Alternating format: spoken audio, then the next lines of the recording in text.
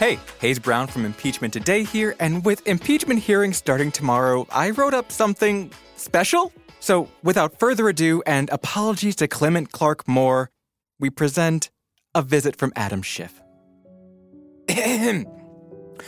'Twas the night before hearings, and all through the Hill, no business was moving, not even a bill. The committee room prepped to minimize glare, ready for the cameraman soon to be there. With the witnesses ready and the lawyers on deck, POTUS readied his Twitter to blast them to heck.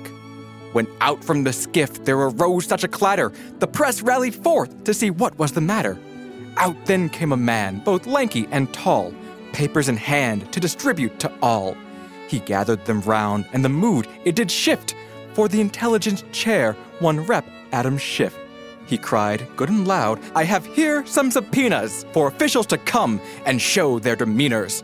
And quick as a flash, he called out their names to appear before Congress and mayhap levy blame. Now Volker, now Sondland, now Masha and George Kent, on Taylor, on Volker, on Cooper and Vindman. The president watched as cameras snapped on. He grumbled and worried and fret on his lawn. This Schiff is a liar, he cried to the press. He's sneaky and shady, this is all a big mess. And tweets he'd type and send out to the masses. Typos left in, for he won't wear his glasses.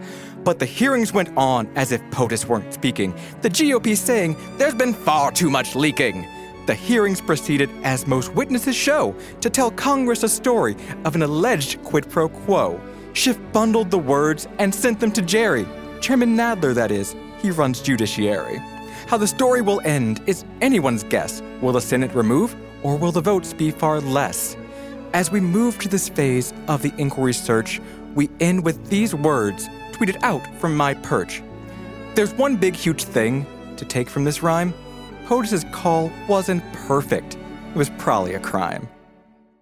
Thank you, and be sure to listen and subscribe.